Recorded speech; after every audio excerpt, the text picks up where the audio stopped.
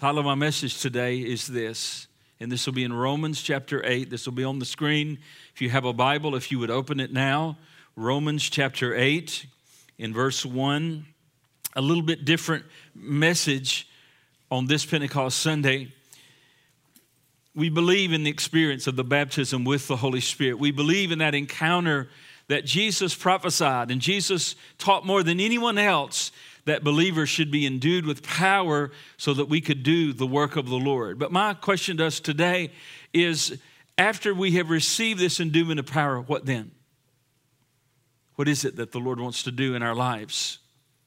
And so in Romans chapter 8, I'm going to read the first about 11 verses or so here, 10 verses. And I want to title this message, The Believer's Life in the Spirit.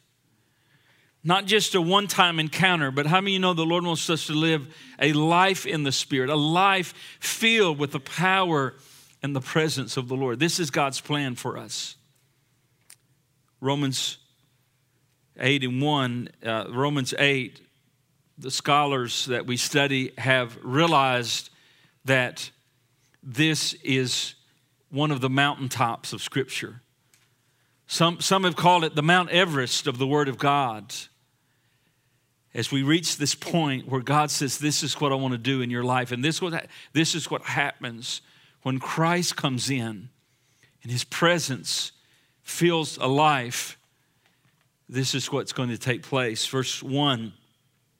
There is therefore now no condemnation to those who are in Christ Jesus, who do not walk according to the flesh, but according to the Spirit. For the law of the Spirit of life in Christ Jesus has made me free from the law of sin and death. How many free people do we have in this place? For what the law could not do, it's emphatic, it could not do, in that it was weak through the flesh, God did. God did by sending His own Son in the likeness of sinful flesh on account of sin. He condemned sin in the flesh. That's what He did on Calvary. He dealt with sin at Calvary. Look at this next verse. For those who live, verse 5, according to the flesh, set their minds on the things of the flesh. But those who live according to the Spirit. This is where the title comes from. The believer's life in the Spirit. He says, reading again, for those who live according to the flesh, set their minds on the things of the flesh. But those who live according to the Spirit, the things of the Spirit. For to be carnally minded is death, but to be spiritually minded is life and peace. Because the carnal mind is enmity against God, for it is not subject to the law of God, nor indeed can be. So then, those who are in the flesh cannot please God. But you are not in the flesh. You hear that?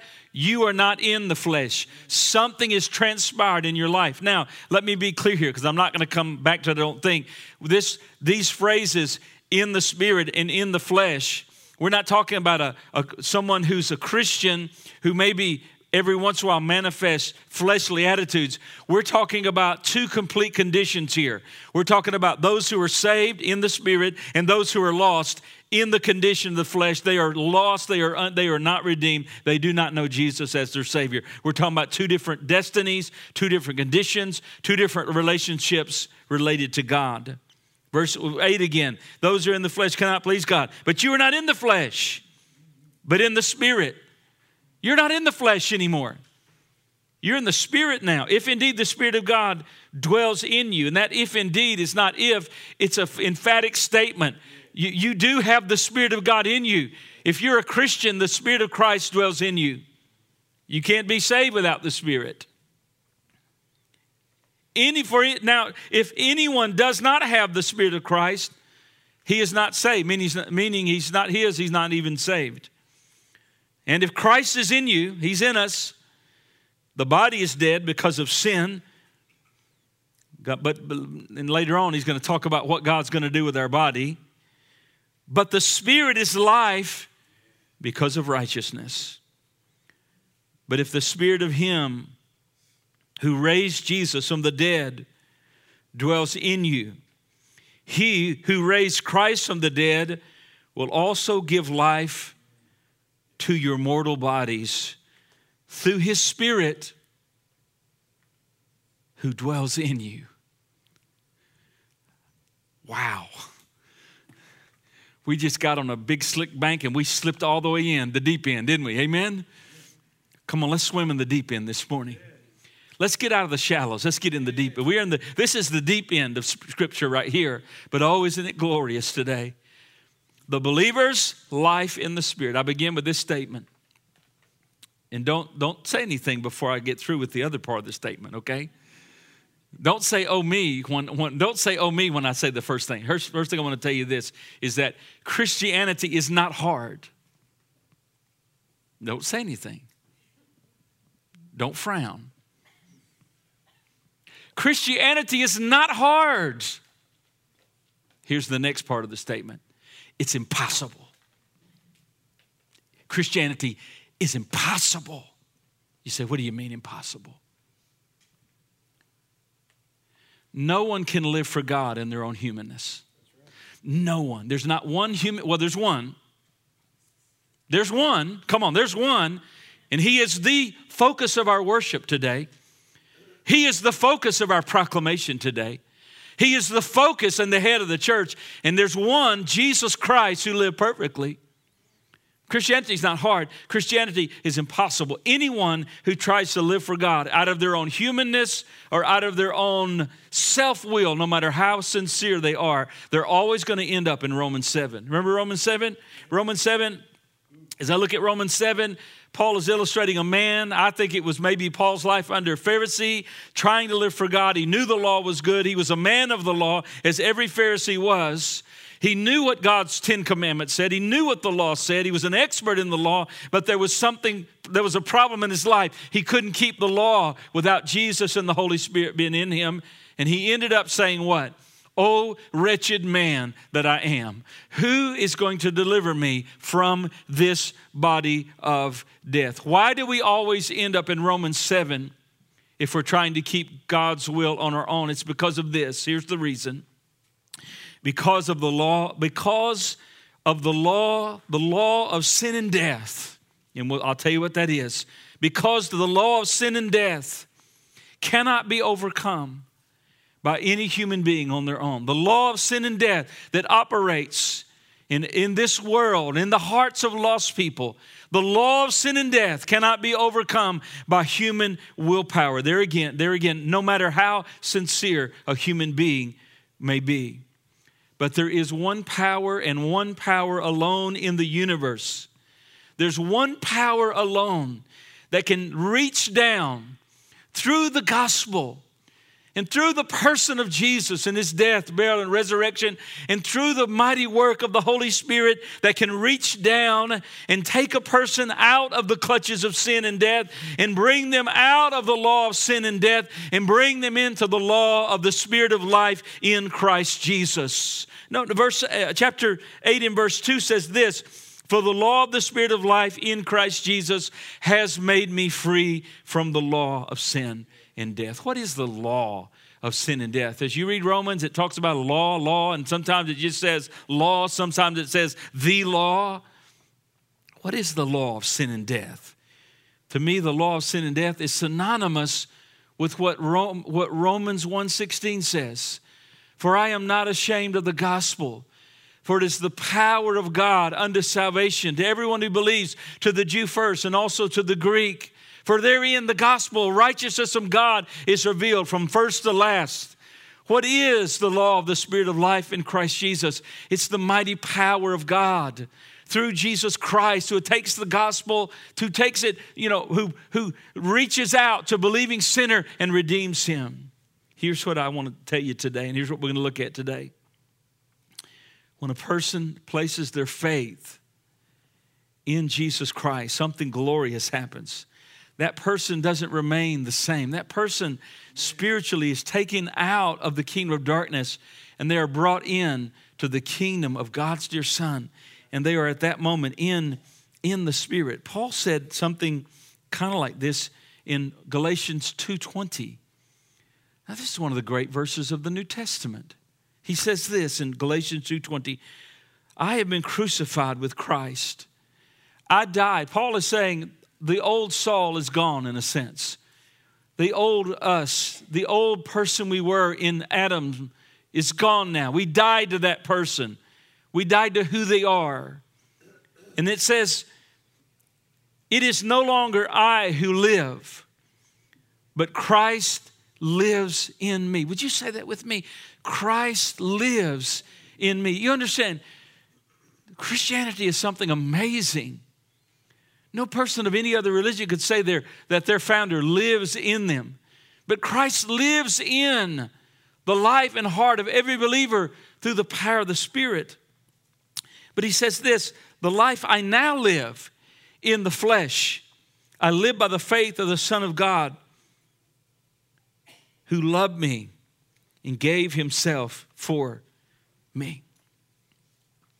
I want us to look at Romans 8 this morning. And what I want to list for you is some things to me that characterize what Paul is teaching here about the believer's life in the Spirit. I think what we have outlined here is that characteristic of every person who's coming to a saving knowledge of Christ and the Spirit of God lives in them. Do you want to know about this today? You want to see what it is? I'm going to list them. Maybe you'd be wise to write a few of these down. I'm going to go back to verse 1. I'm going to walk through this. Paul describes here this believer's life in the Spirit. And there's 4 or 5 of these that I will give you today. Are you ready for them? Say amen. All right, here we go. First of all, I'd say this today, this believer's life in the Spirit, it is a life, and I won't take too long on these first 2, but the first thing I have to say is this. The believer's life is in the Spirit. Verse 1 says this, there is now no condemnation to those who are in, and you should, if you write in your Bible, you should underscore this, to those who are in Christ Jesus. Say that with me. In Christ Jesus. The believer's life in the Spirit is a life in Christ Jesus. God has an answer for this world. The Lord has an answer to the brokenness, to all the ills, to all the sinfulness and all of the things that are going on.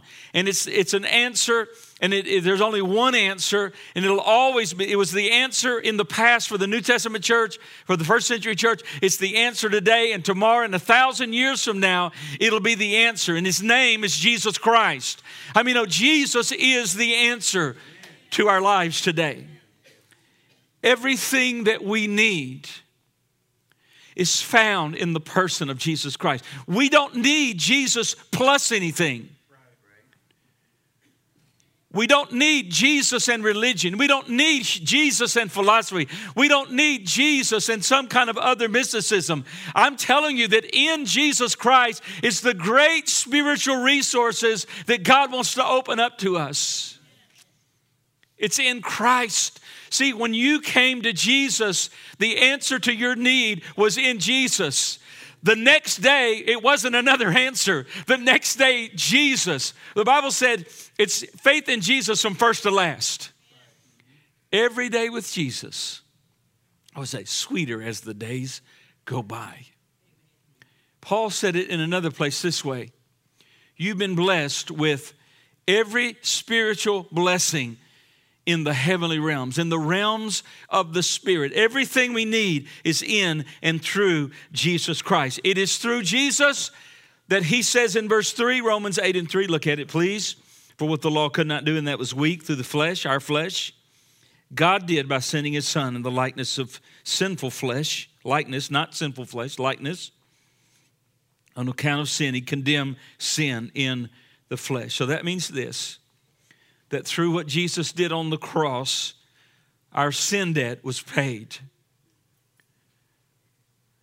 You're going to have to pay your sin debt one way or another. And you'll notice as you study the religion of the world, they have no answer for sin. They have no answer. There's a universal guilt of sin. Everyone has a conscience. You can take someone that's never had a Bible. They know internally, intuitively, because God has created a judge on the inside of us. It's called conscience. And I can tell you this, unless the conscience has been seared, the conscience agrees with the Word of God. The conscience agrees with the Holy Spirit. We all had a sin debt. What are you going to do with your sin? We all kind of, self-righteousness is a terrible thing. It's one of the worst things. And we all think we're a little better than we are until we slap up the 10 Commandments. And we start going through the 10 Commandments. And then we start looking at our lives. And then we realize that we're worse off than we thought we were. And we needed someone to wash our sins away. I believe a lot of the drug addiction today is people that don't know how to deal with their sin problem. They're empty, they're tormented, their conscience bearing witness against them. They drink, they party, they take drugs. They just want a moment of peace. But I tell you where peace is, and that is the blood of Jesus can bring peace to us. Do you remember when Jesus came in? Do you remember the load that was lifted off of you? Do you remember that moment when you realized that your conscience wasn't accusing you anymore? Why? Because Jesus didn't theoretically take your sin debt. He washed your sins away. You're forgiven now. You're washed in the blood of Jesus. Those things are part of your past. They're not part of your present anymore. We are clean today. You are clean today. Why are you dragging up stuff? Why are you dragging up stuff? Why are you helping the devil? Come on. Why are we helping the devil? Why do you let him open that file that God locked a long time ago? Those sins are gone. There is therefore right now no condemnation to those who are in Christ Jesus. You're forgiven. You're in Christ Jesus. Your sin's been dealt with. Hold your head up. Live like it. Act like it. Talk like it. Relate to God like it. The reason he says, come into my presence. See, the blood and the Spirit give us access to the presence of God. We have real righteousness today. We don't have it. Now, there's a lot of people that have fake righteousness, works righteousness. But that's not real righteousness. That's fake righteousness. That's substitute righteousness. The righteousness that God offers us through Jesus is a righteousness that can get the job done. It gives us standing in the presence of God as if we've never sinned. Though we have sinned, but yet because of the blood, because of Jesus, when you're in Jesus, oh, hallelujah to God. Think about it.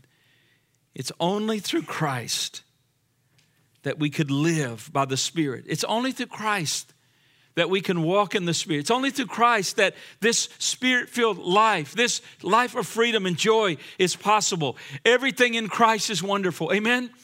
Everything in Christ is good for us. Everything God is unwrapping to us in Christ is great. Outside of Christ is a horrible place to be. Outside of Christ is lostness and emptiness and bondage and drivenness. Outside of Christ is hopelessness. But in Christ is joy and hope and victory and usefulness. And could we go on and on? The life, the believer's life in the Spirit is a life in Christ Jesus. And I've already mentioned, I got ahead of myself. The second thing it is this. The life in the believer's life in the Spirit, and I've said it and I'll elaborate on it a little bit, is a life of no condemnation. No condemnation. See, genuine life in the Spirit begins and ends with Jesus. It is Jesus who is our life.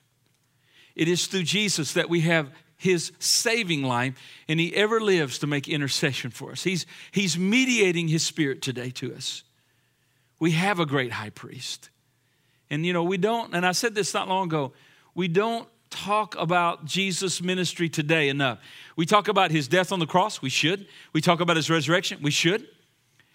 But what's he been doing for 2,000 years? He's been leading his church. He's been blessing his church. He's been watching over his church. He's been building his church. He's been mediating his presence. He's been growing his people because he's our great high priest. He didn't just sit down and do nothing. He's ever lives to make intercession for us. And Jesus is the one that gives us saving life, but he also gives us Spirit-energized life. And in this life, there's no condemnation. Simply put, let me quickly move on. Simply put, the life of the believer in the Spirit is a life of no condemnation. Hear this. There's therefore now no condemnation. Simply put, it means this. Jesus took the penalty for our sins, and we are no longer, if we are truly believing people and we're saved, born again, that means that we are no longer under the sentence of eternal death. We're no longer under that sentence.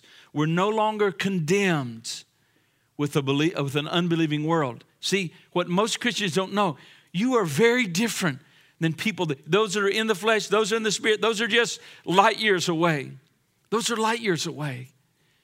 And you don't stand condemned anymore. Now, there is a judgment for sinners. And I won't elaborate long, but I will tell you, and I will be clear with you, because we will preach the Word of God in this church.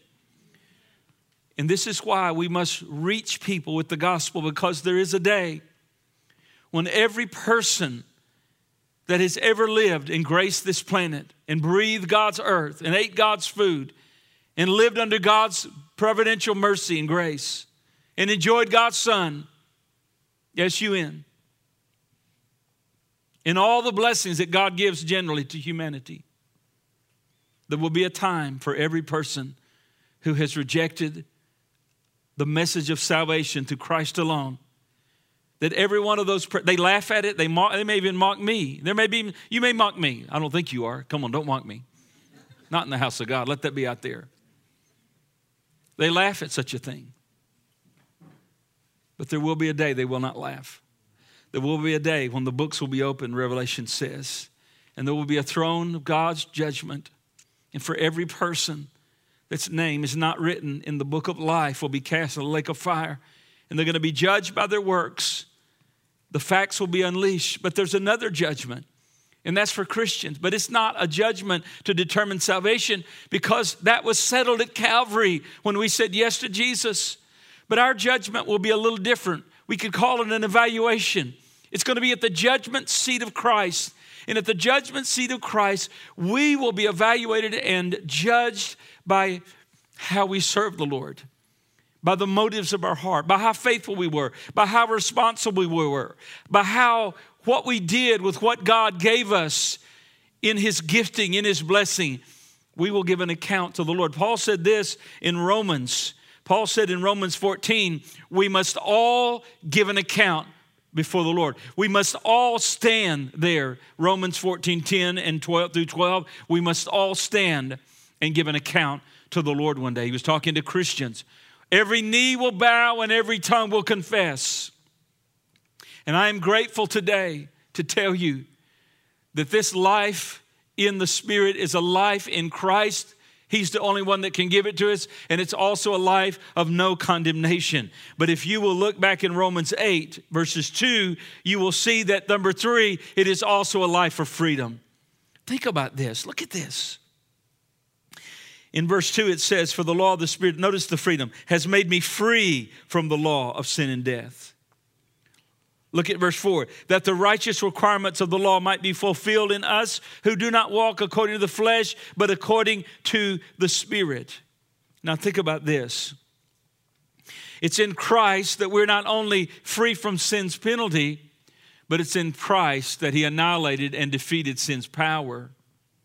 And so therefore, Christians, our practice is different now. Do you get that? Our practice, we've been changed. We can't help but practice something different because Jesus is on the inside. So think about it. What is this freedom that He offers? What is the believer's walk in the Spirit? What is this freedom? What is this power that's available in our life? I'll tell you, it's the power to overcome all sin. There's not a person in this room that can tell me a sin Jesus can't conquer. You can't name a sin. And the Bible names a lot of sins. I mean, there's some what they call Greek vice lists. You know, Paul starts listing all these, he lists 20 or 30 sins in a row. It's called a Greek vice list, very common in ancient language. You can name all those dark and dirty sins that dominate people's lives. And I will tell you, the power of the Spirit of Jesus Christ is more powerful than that sin. He can break the power of sexual immorality. Say amen. He can break the power of drug addiction. He can break a spirit of lying. He can break things over people's lives because this book that we preach from has power in it. It has delivery. Just like God delivered the people out of Egyptian bondage, the Lord can deliver us out of the power of sin and darkness. There's a freedom in this. And the reason that Paul said in Romans 6:1, shall we continue in sin that grace may abound? And he says in verse 2, certainly not. And the phrase really is, perish the thought. That's kind of what he's saying. Shall we continue in sin that grace may abound? Paul said, perish the thought. And the reason he says that is because he's saying in a sense, do you understand what's happened in your life?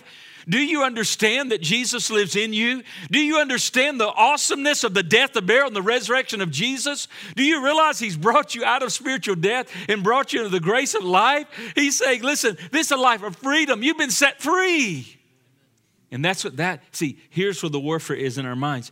Satan does not want you to get it. Paul said in Romans 6, reckon yourself this, reckon yourself that. That's an accounting term. You remember what I'm saying? I don't have time to go to it. Reckon yourself dead to sin. Reckon yourself alive. The reckoning is an accounting term. I know we have some financial folks here that have that background. It's an accounting term. And what it means in a sense, I'm paraphrasing, but it means calculate everything. Look at all the checks and balances. Look at all the facts on the spreadsheet. And then when you get down to the total, that's what you have. That's the facts. That's what you have to live on. And Paul is saying, in a sense, get to the facts of your life in Christ, and you're going to realize you are rich. Live like you're rich. Live like you're free, because you are free. Satan may say, you're not free. Say, you liar, get out of my life. Devil, get out of my life. Don't listen to the devil. Listen to Jesus. This believer's life in the Spirit is a life of freedom to overcome sin. That doesn't mean that believers can't sin, but it means we don't practice sin. I mean, we've all sinned since we've been Christians, but I don't live that way. I don't stay that way. We need to be like a ball. When we fall, we just bounce back up again. We bounce back up to God. We run up to God. If you failed the Lord this week, run up to God again and ask Him for His mercy. He will abundantly pardon. Why? Because I am free from that dominating power of sin. You are free. You can live for God, but not on your own. It's the law of the Spirit of life in Christ Jesus. This made me free from the law of sin and death. We're free from the law of sin and death. Why? Because Jesus has made us free. Oh, glory. I'm going to preach till you get it. You better get it. If you're hungry, you better get it.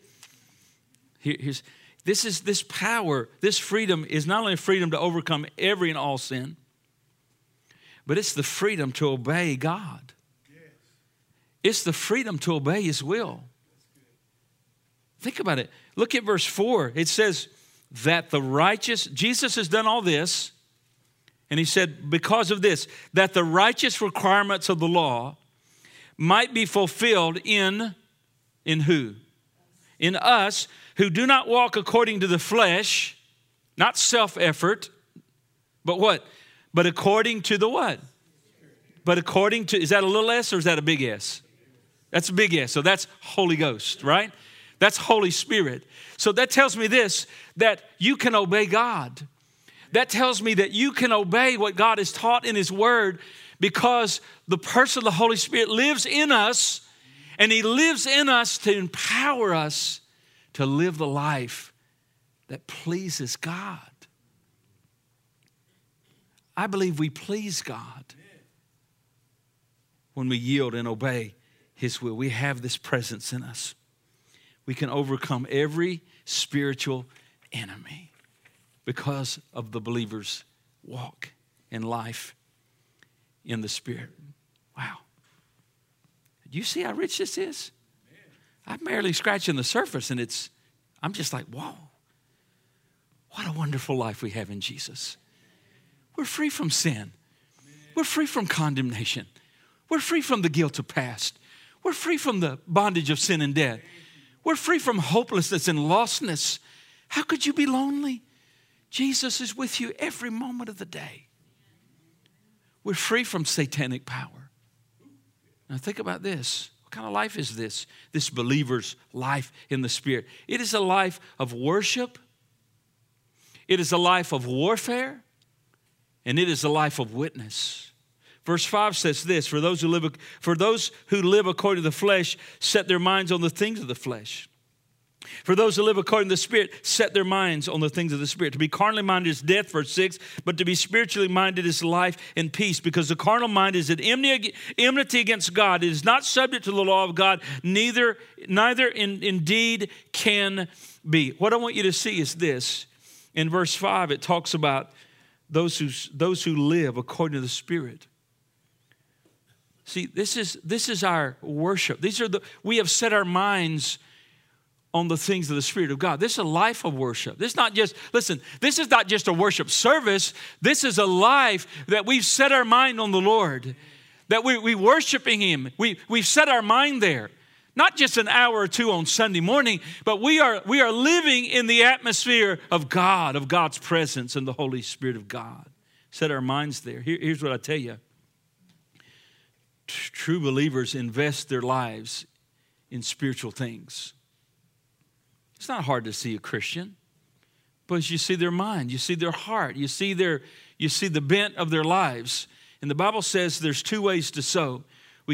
Galatians says you can sow to the flesh, which will bring destruction, or you can sow to the Spirit, which is life and peace. And believers that are walking in the Spirit and walking with the Lord and been redeemed, I tell you, there are those who invest in their spiritual lives. And there are also those who pursue spiritual things. This mindset of seeking after the Lord and wanting more of Him, but it's also a life of warfare. Lest you think we're going to slide into heaven without any problems. We all know better than that, don't we? Come on, amen? No, look down. Look at verse 5 again. Talks about those who live according to flesh, set their minds there. Those who live according to Spirit, set their the things of the Spirit. Look at verse 13. We're going to forward ahead a little bit. It says, "For if you," this is the Roman Christians, "if you live in the flesh, you will die. But if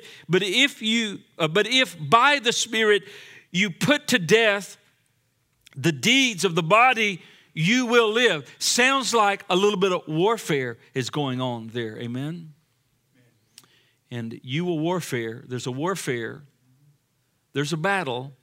I mean, to live this life that God wants us to live, it's not easy.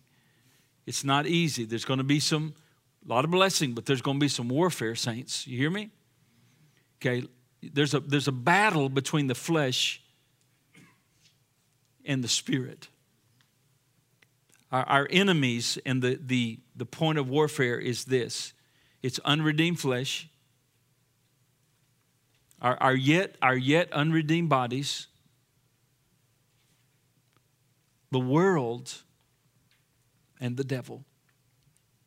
This is the front. This is the battle front of the believer who walks in the Spirit of God. It's a life of worship. It's a life of warfare.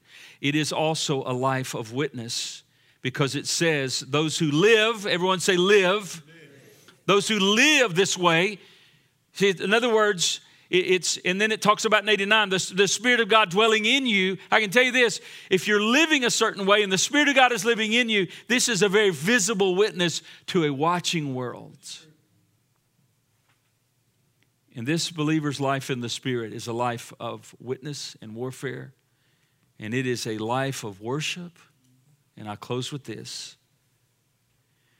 Verse 10, 11, it is a life of eternal hope. It says, "And if Christ is in you, the body is dead because of sin." Now, I've ministered enough funerals to know that's a true fact. I know people that love Jesus with all their heart, and yet they're not here physically any longer because the body is dead because of sin. If the Lord doesn't come before we physically die, we will do your funeral or you will do my funeral. because this is what sin has done to our world. In the day that you eat thereof, you shall surely die. And we've been dying ever since. The story of humanity is a story of a funeral in a sense. Death that stalks the human race. But that fear has been taken out of our hearts as believers. And the reason is because he took the fear of death out. Fear has no death, or death has no fear over us.